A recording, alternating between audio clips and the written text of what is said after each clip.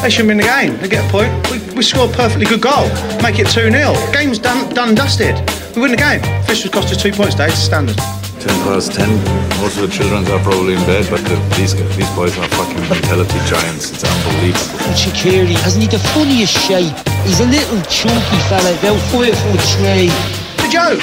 Going about VAR this, VAR that. Help the officials out. Clearly they need help. Clearly we play in the Premier League. It's a joke. It's a joke.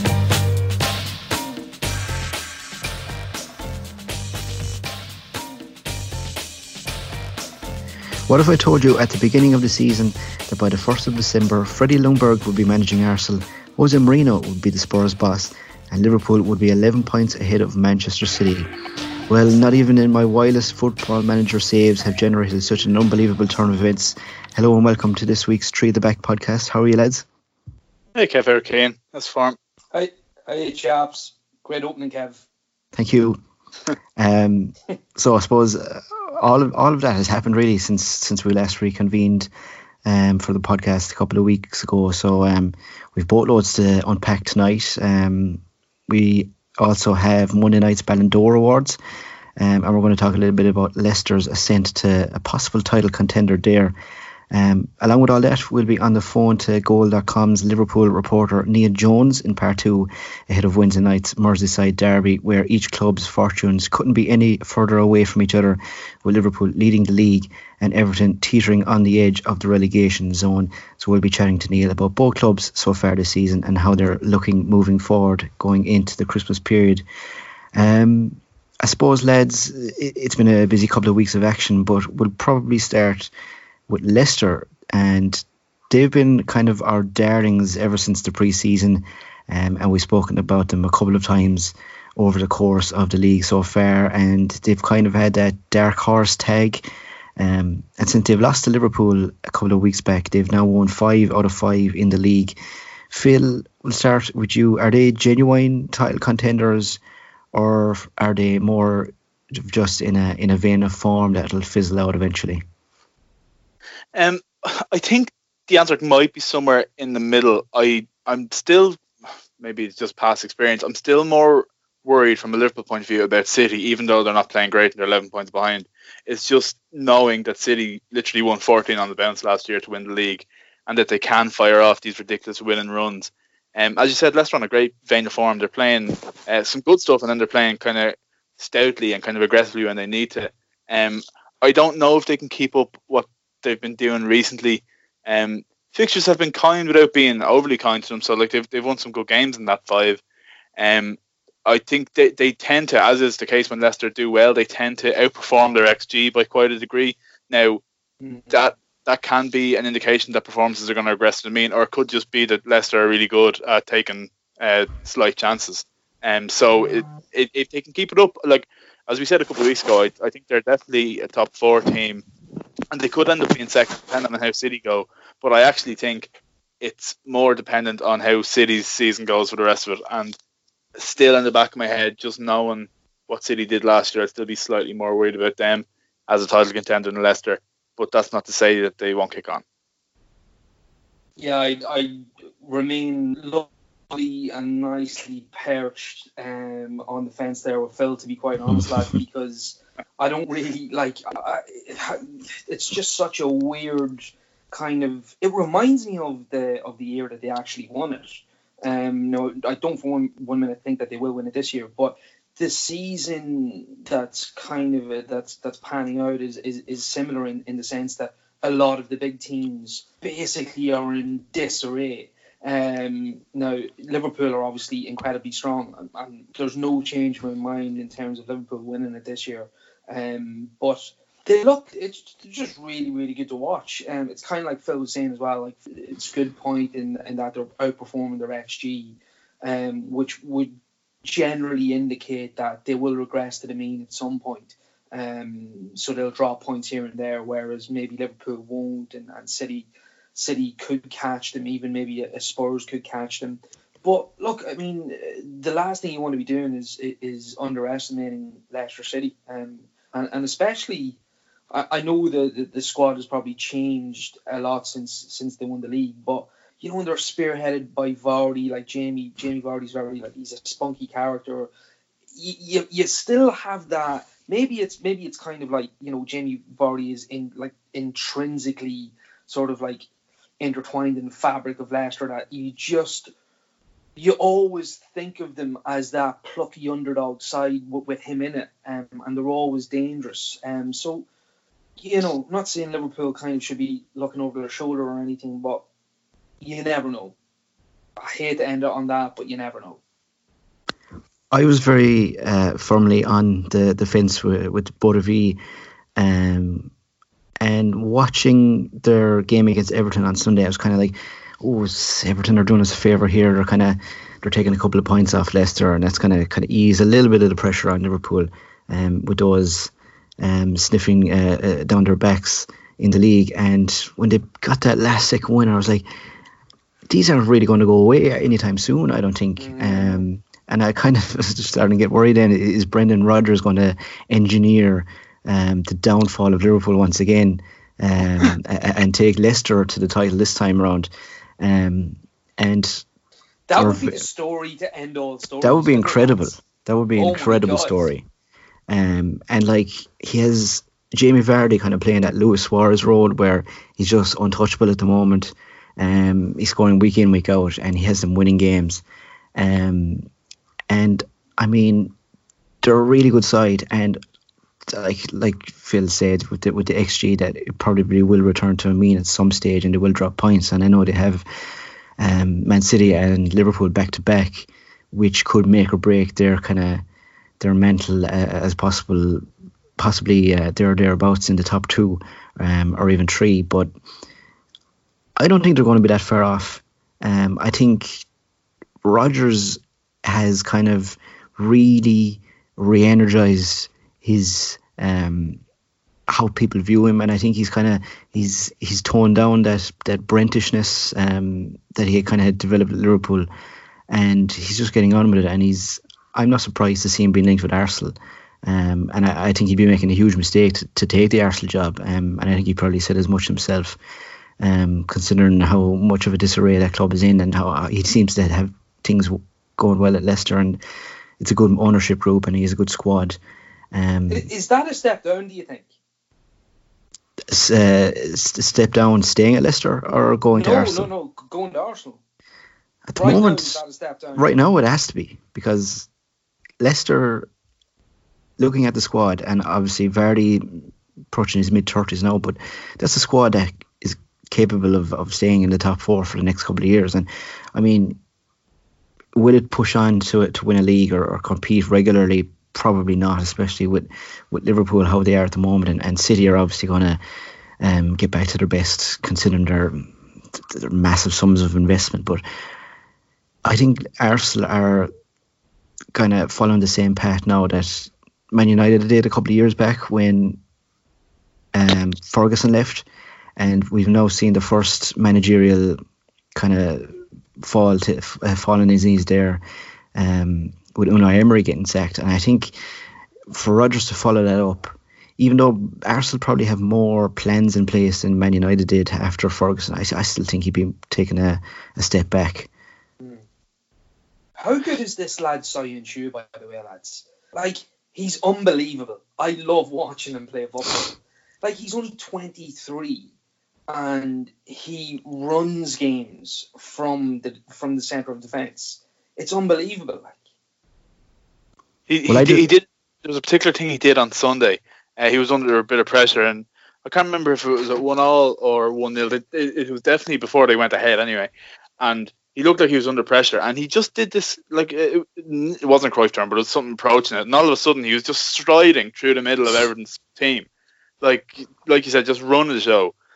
Kane, like nearly like N'Golo Kante, but like half a foot taller and from a deeper. Like he's fantastic, and for a fella who flew really under the radar, big time. In terms of, like, I know when Leicester didn't replace Maguire and they said, well, we have this guy, nobody really kind of paid it much credence, because why would you?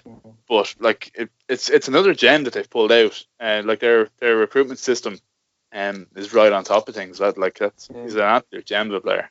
He reminds me of like a La Masia, a top class La Masia product on steroids. Like, he's just Like, he's a tank of a chap. He doesn't really look it. He's really difficult to describe. Like, he's not that tall, but he's really compact and looks a real like physical specimen. But he's so good on the ball, and he's really kind of like wiry, and he has that like Kante build, but a little bit bigger, and technically brilliant. Like, yeah, it's just he blows my mind every time I see him. Well, I just can't unsee is Lord Farquhar in Shrek. Whenever I look at him, like he just has this big square head. But looking at his stats, they love a square head in literature, don't they? Like they do, yeah. And I was just going to mention that. I mean, looking at his stats here, he played 8 times last year in all competitions, and throughout the summer we had that kind of whole Harry Maguire spiel about whether United will stump up the cash, and fair play to the whoever's in charge at Leicester and in terms of football decisions, because they obviously had sat on their knowing that this guy was there in reserve to step in, and they were going to get as much money as possible for Harry Maguire, and it's turned out to be an absolute revelation. I suppose, to revert back to Brendan Rodgers, I mean, if you're working for a club that operates that well, it'd be hard to leave it at this point, really. Moving on, Arsenal, not a team we've spoken a huge amount this season, but it seemed like the writing was on the wall for Unai Emery from very early on, and the first manager post-Wenger bites the dust after just a season of a bit in charge. Freddie Ljungberg is in as caretaker, and he's already off to a tough start. Even his outfit at the weekend got slated by Paul Scholes, of all people, calling the kettle black there. Keane, feel free to analyse Freddie's grey jumper shirt combo there, but how do you see his fate as Arsenal boss? Is he capable of doing an ollie on it maybe and sticking around for long? Well, first things first, I do love a shirt and Gansey combo. It's always a winning outfit. I was actually struck by, somebody said to me in work recently that he'd aged badly, and I was dumbfounded by this. The man is still an absolute god. Yeah, absolutely. It's outrageous. But yeah, look, Arsenal are going to Arsenal, really, aren't they? Like, I mean, you've already heard rumours that he's being considered for the job on a full-time basis, and you're like, I seen Daniel's story of Football 365, he classified it as unlearning, which is probably like the best way you could put it, is like, why would you even contemplate giving it to Freddie Ljungberg? Like, is he even a club legend? Can we put him in the bracket of an Henry or a Vieira? Like, I'd say he's a club. He's an invincible. I'd say he's a legend. Yeah. I would go more. He's a cult figure than a legend. But I'm definitely willing to be debated on that one. But in general terms, like, I didn't see enough, even in the short period against Norwich, whereby I thought, like, Freddie Ljungberg is the man to solve this. Like, defensively, they are a shambles. It's so difficult to kind of comprehend how bad they've become. Like, it's gotten even worse than when they were under Wenger. Like, I mean, and like, that was the so-called inverted commas banter era. But like, yeah, they've like gotten even worse. So yeah, I don't really like. If you're an Arsenal fan, do you want Freddie Ljungberg? No, because I mean, if you're going to take a risk, you really want, you want a real sexy kind of gamble with somebody like an Arteta. I've spoken to people who know him, and they say that he is absolutely phenomenal, and he was always likely to go into management in some way. And apparently, he's quite cold and ruthless.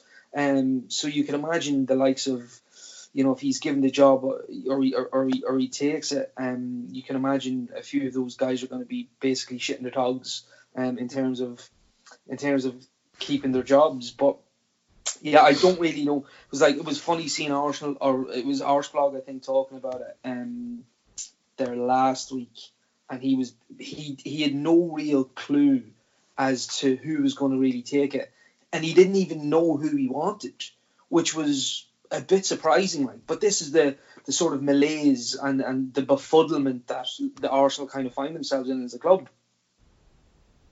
Yeah, I mean, like, you look, I think malaise is a perfect word to describe it, Keane, because if you look, I know, Kev, you were saying when we were talking about Leicester and whether Rodgers would leave for Arsenal or not, that Arsenal seemed to have more plans in place than United had when Fergie left. And that's absolutely the case, but all those plans have been torn up since. I mean, Sanhealy came in as like a kind of director of football, executive chairman sort of role, and then Sven Mislintat came in as head of recruitment, and they butted heads. So Mislintat was out after signing a couple of players, and they brought in Adu, but Adu was brought in after Emery was brought in. So the director of football is there, not lined up with his choice of manager. The fella who you brought in to head up your recruitment and allowed signed a few players, you sacked pretty quickly.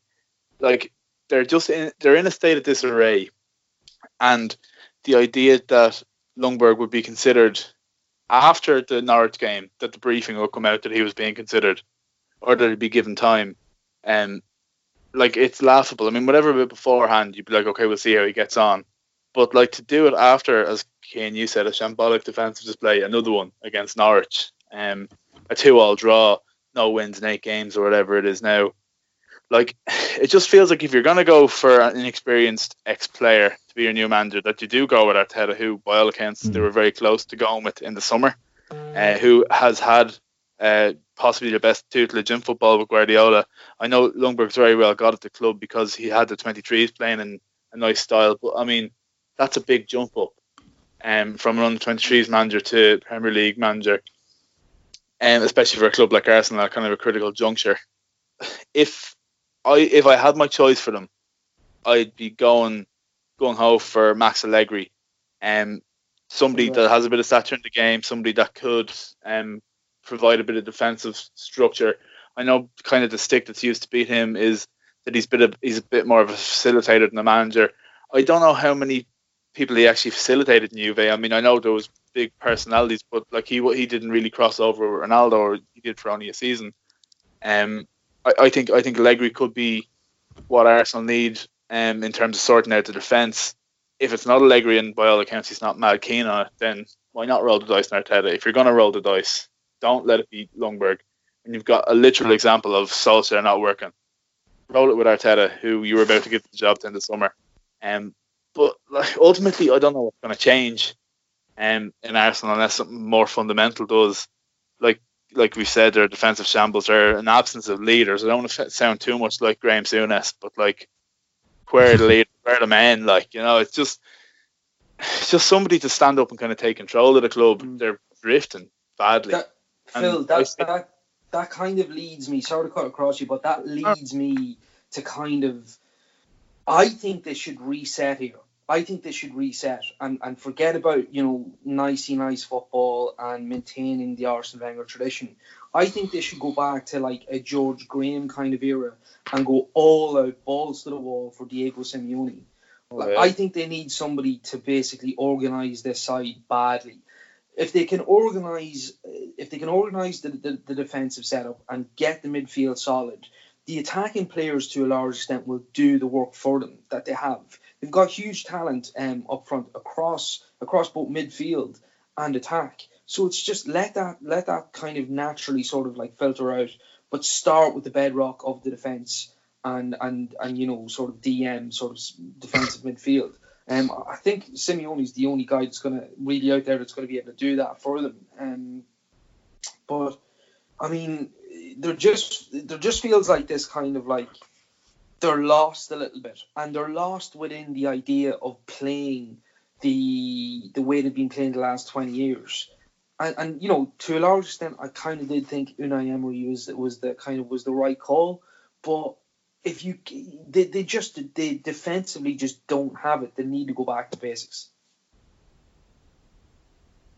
And I mean, Diego Simeone is at this point is probably a bit of a pipe dream, all things considered. And looking at the odds for the next manager makes for interesting reading. I mean, you have Lundberg and Arteta joint favourites at the moment, and on the surface, looking and hearing everything about Arteta, he should probably be the one that you'd lean for there. I know Lundberg is there at the moment, and if he gets things back on track, there probably will be a clamouring to get him in charge, kind of like Ollie last year for Manchester United.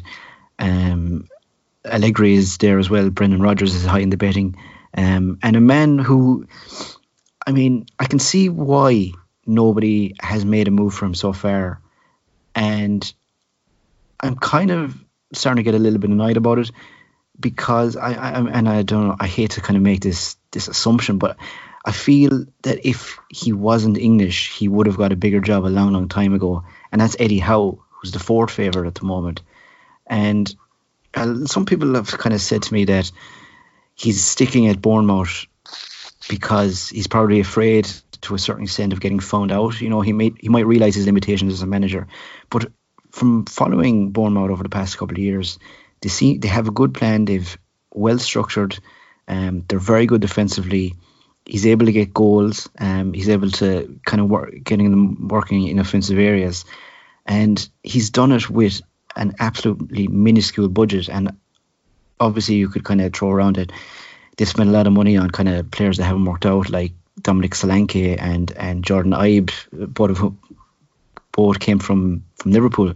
And I think one of the directors there is friendly with the Edwards at Liverpool, so there could have been a quick handshake there. But I mean, Phil, I'd be interested to get your thoughts on this.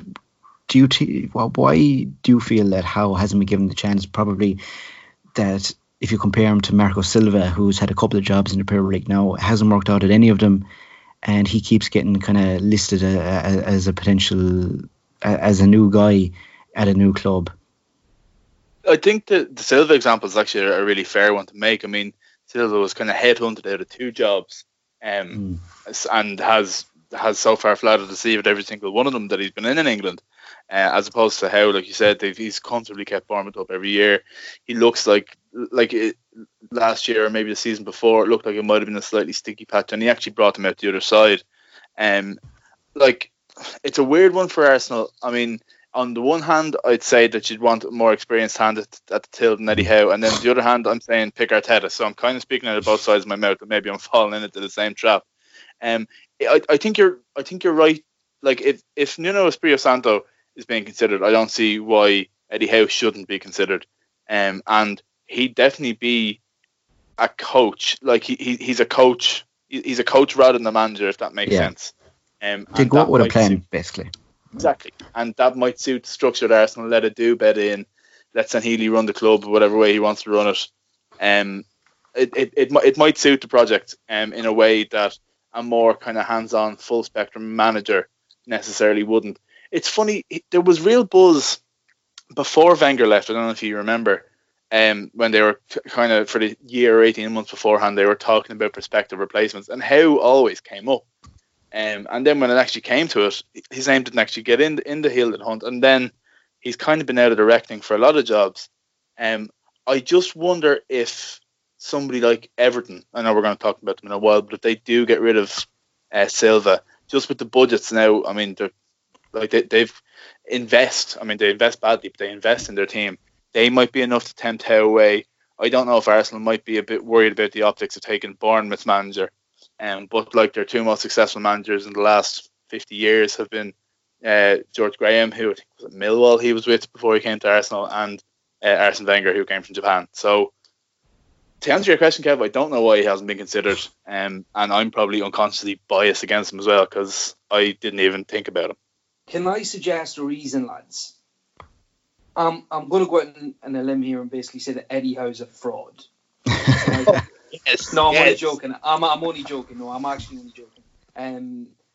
What I would say is that, like, I do have the inkling, or at least the sense that he is a little bit overrated. Like, I struggle with this one because Bournemouth, in essence, are a small club, and really shouldn't be anywhere near the top of the table, top 6 or whatever. But like, they rarely finish top half. Like, I know they've consolidated, but they do spend a lot of money. It's not like they're paupers. It's not like they're Burnley. Like, they spend like a couple of quid here and there. They spend money every year, every summer. They concede shed loads of goals every year. Like, I'm not saying that he can't. I'm not saying that he's not a good coach, and I'm not saying that he can't organise a defence. But it's not like they're a Leicester City. It's not like they've kicked on every season. Like they kind of like go up and down the table. It's not like a sustained effort of they're brilliant every year and they're getting better and better and whatever else. It's basically, why would you not give it to somebody like Sean Dyche? Why does Sean Dyche not get the credit he deserves in that sense? I mean, like, basically he's working with peanuts there compared to Eddie Howe at Bournemouth. So it's just, yeah. I'm not saying that he's not a good coach, but I always kind of get a bit sort of like narky when he's mentioned with like real top jobs. And I'm not saying that he doesn't deserve a crack at it, but that he gets mentioned so frequently with these jobs, I'm not big on it. For instance, Brendan Rodgers is like, is essentially the favourite for whether he takes it or not, probably won't, but he's the favourite. Now, he's rightfully the favourite. Like, he did a great job at Swansea. He did a great job at Liverpool, mostly. Okay, it didn't end up great, but there were reasons for that. And he did a great job at Celtic, and now he's doing a great job at Leicester. Like, that's why his stock is constantly high, because he does really, really, really well in relatively difficult positions. So I mean, yeah, I don't get the Eddie Howe calls, to be quite honest. Like, should Eddie Howe be going to an Everton? Like, Eddie Howe should be going to an Everton. Yeah, I agree. He needs to go to an Everton first before he gets a job. And I mean, like, Bournemouth, he's taken Bournemouth up and he's consolidated a position in the Premier League, but he's not taking them to that next level. Like, he needs to either take Bournemouth to the next level, or he needs to go to one of the teams beneath the traditional top 6, and then go from there and do what Brendan Rodgers has done. He's Tony Pulis with Go Football, isn't he, Kane? That's my sense of it. Yes, that is my sense of it. Like, and that might come across harsh, but I definitely think it's because he's lovely and blonde and very English and mannerly and all this, and the whole call for like English coaches to be promoted. But I think he's to do more, to be quite honest. And I think his reputation is a little bit engorged and a little bit sort of artificial for now. Big call. I'll tell you who wrote it. I can remember his name. Rod Little. He's the guy who ran away and left his wife for a young one. The world is a ghetto, big guns and dick inside. I love myself, but they can do what they want whenever they want. I don't mind. And depends of the quality of the eggs. In the supermarket you have eggs class 1, class 2, class 3. And some are more expensive than others, and some give you better omelets. So when the class 1 eggs are in Waitrose and you cannot go there.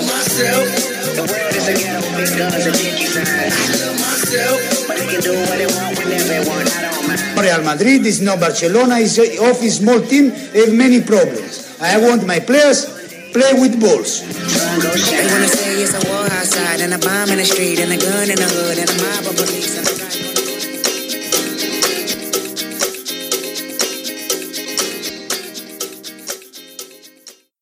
We're on with Neil Jones of Goal.com to chat about Wednesday night's Merseyside derby. Thanks for joining the podcast, Neil.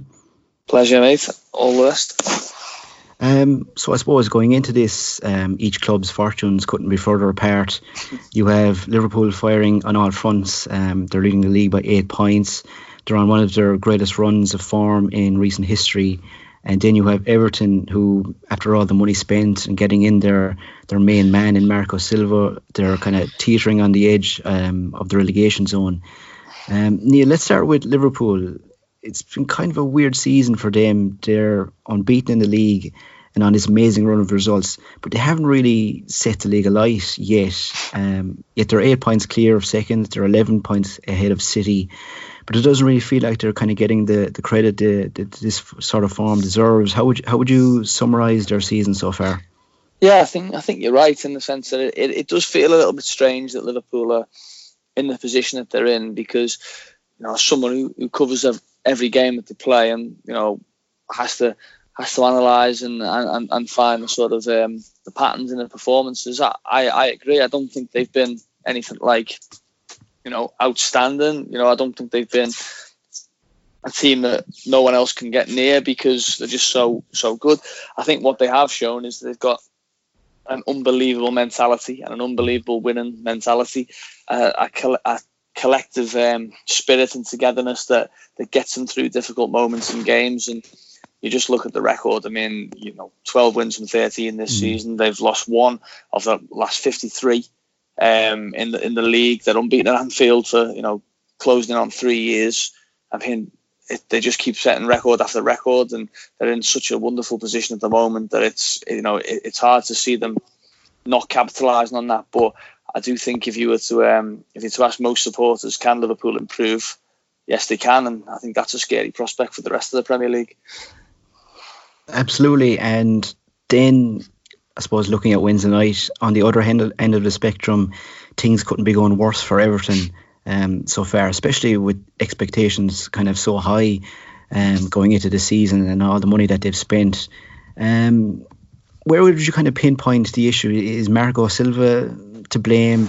Because to me, especially on paper, the squad seems quite strong.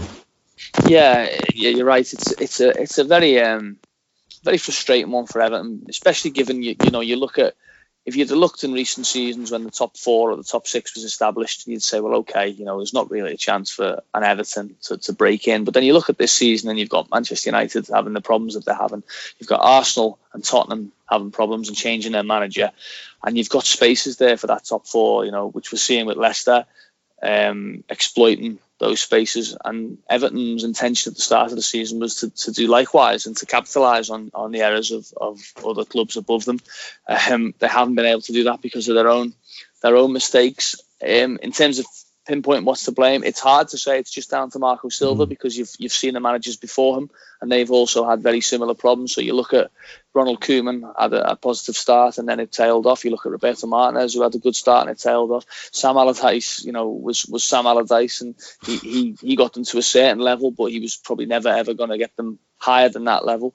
But Silva, I think a lot more was expected of him personally. I think he was someone who the club identified as being a progressive manager who could sort of set a bit of a culture at the club and take them forward over a number of years. But so far, it's not really happened. And I think I've just listed 4 managers there. I think that probably gets closer to the crux of the problem than anything else, is that you've got a squad and a team there that's been assembled by different people for different purposes and over a number of years.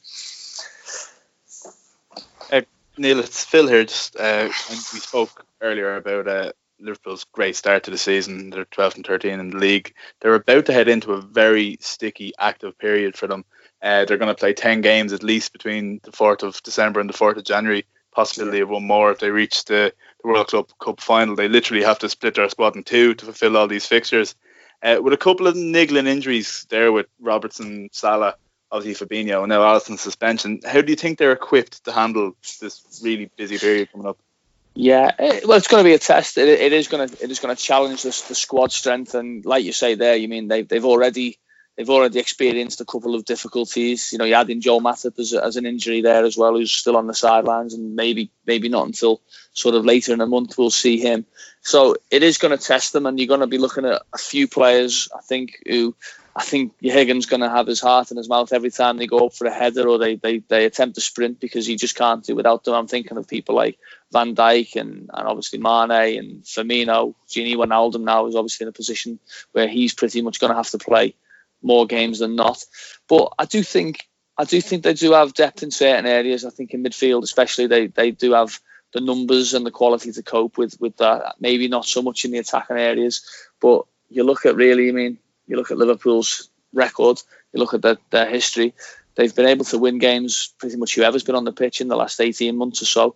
So I think they'll back themselves to get through it. The fixture list isn't as tough as it could be. I mean, just by comparison, look at Everton's fixtures over the next few weeks. You know, they have Manchester United, Manchester City, Liverpool twice. They have Arsenal. They have Leicester. They have Burnley. You know, Liverpool's a little bit more kind to them over that period, and they'll be hoping that obviously they can maybe get Matip back. Obviously, Alisson will come back for the weekend, and then maybe Fabinho before the end of the month or early in January. So I think if they can ride out that storm with, you know, a friendly looking fixture list, even though it's a congested one, I think they'll be in a great position from there on. Yeah, and you mentioned Fabinho there potentially coming back towards the end of the month or into the new year. He's arguably been Liverpool's best player this season, or certainly one of them. Yeah. We saw at the weekend, Klopp went with Henderson in that 6th role, and we've seen in the past in the League Cup and stuff, Lallana has played there. How do you think he's going to set out his stall for the big games in Fabinho's absence, thinking about kind of the Champions League game against Salzburg, maybe the game away to Leicester? How do you think he's going to manage Fabinho's absence there? Yeah, it's a good question. I mean, I was surprised it was Henderson on Saturday, to be honest. I thought it would have been Wijnaldum, because he was the one who replaced Fabinho against Napoli and went into that role. And I think Gini Wijnaldum's done it really well, actually, when he's played there, you know, in the early part of last season in particular. I think it'll be a horses for courses approach. I think we'll see, you know, maybe in times when he wants a bit more progressive play, I think he might play Wijnaldum in there. If he wants that sort of energy from Henderson on the right hand side of the midfield three, I think he'll look for that. If it's one where he expects a sort of, you know, a bit more of a counter-attacking threat, if you like, I think he might stick Henderson in there, and he might look to use his legs in that position. There could be times. I mean, I know a lot of supporters would like to see it.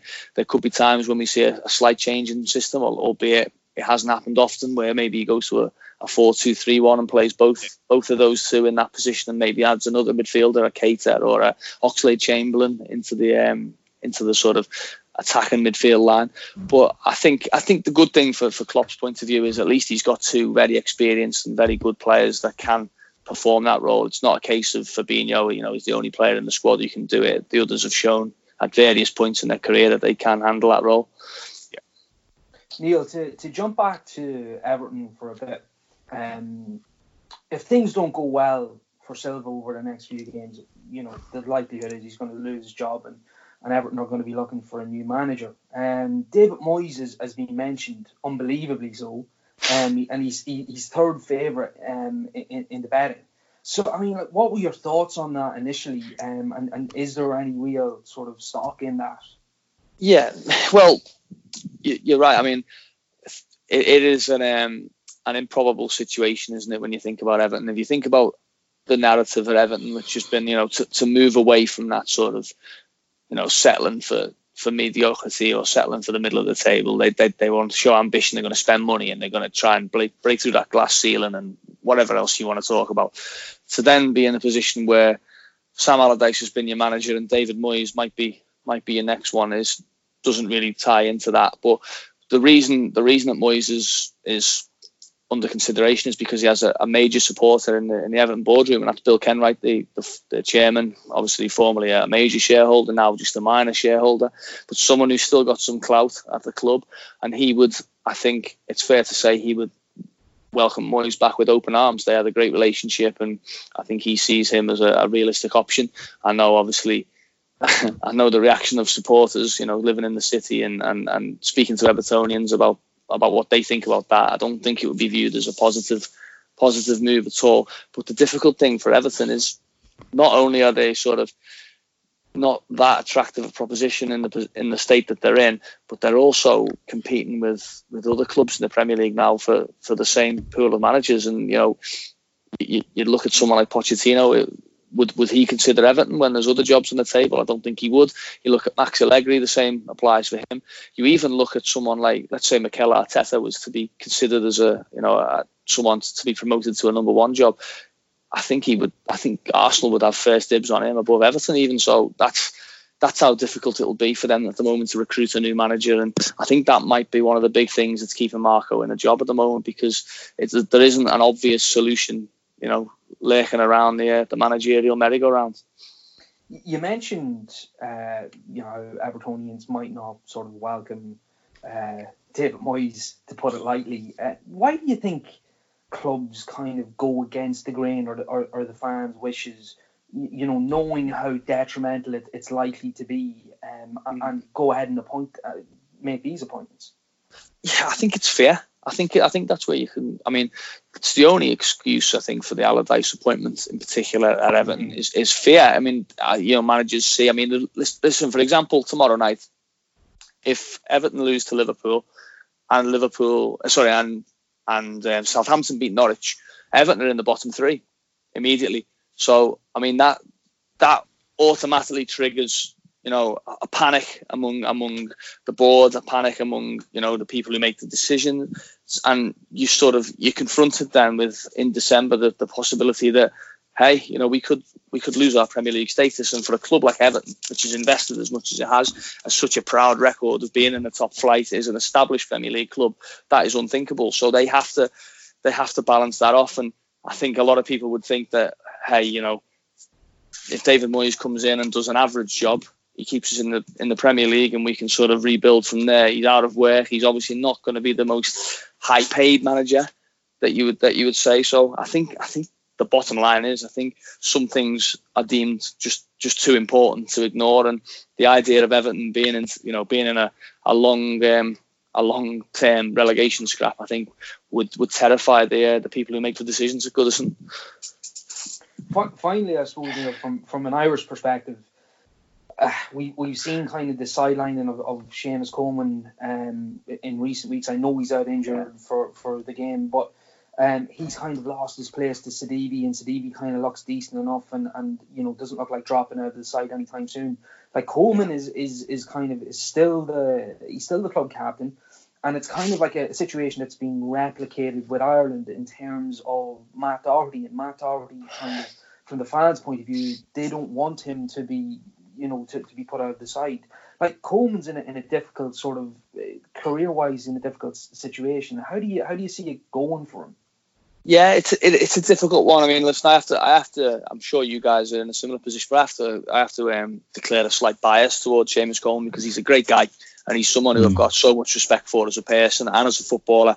And given the way he's recovered from the most horrendous of injuries, he's someone that I will to succeed, at Everton, and I really would love to see him do it.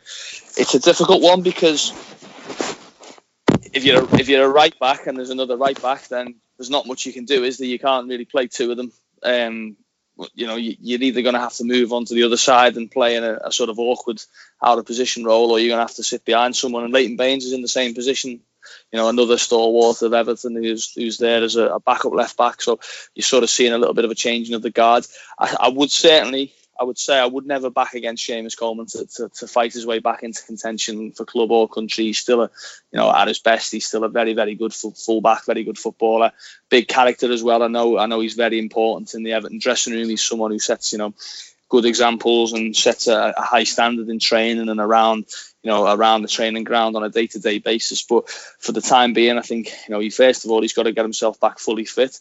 And then he might just have to buy this time a little bit, because as you say, Sidibe's done pretty well. He's put in a few good crosses, set up a few goals, and he's someone who's got decent experience himself, with Monaco and with France. So I think at the moment it's just a bit of a frustrating one for Coleman. But yeah, like I say, if anyone's got the character and the mentality to bring themselves back into a position of prominence at Everton, then it's Seamus.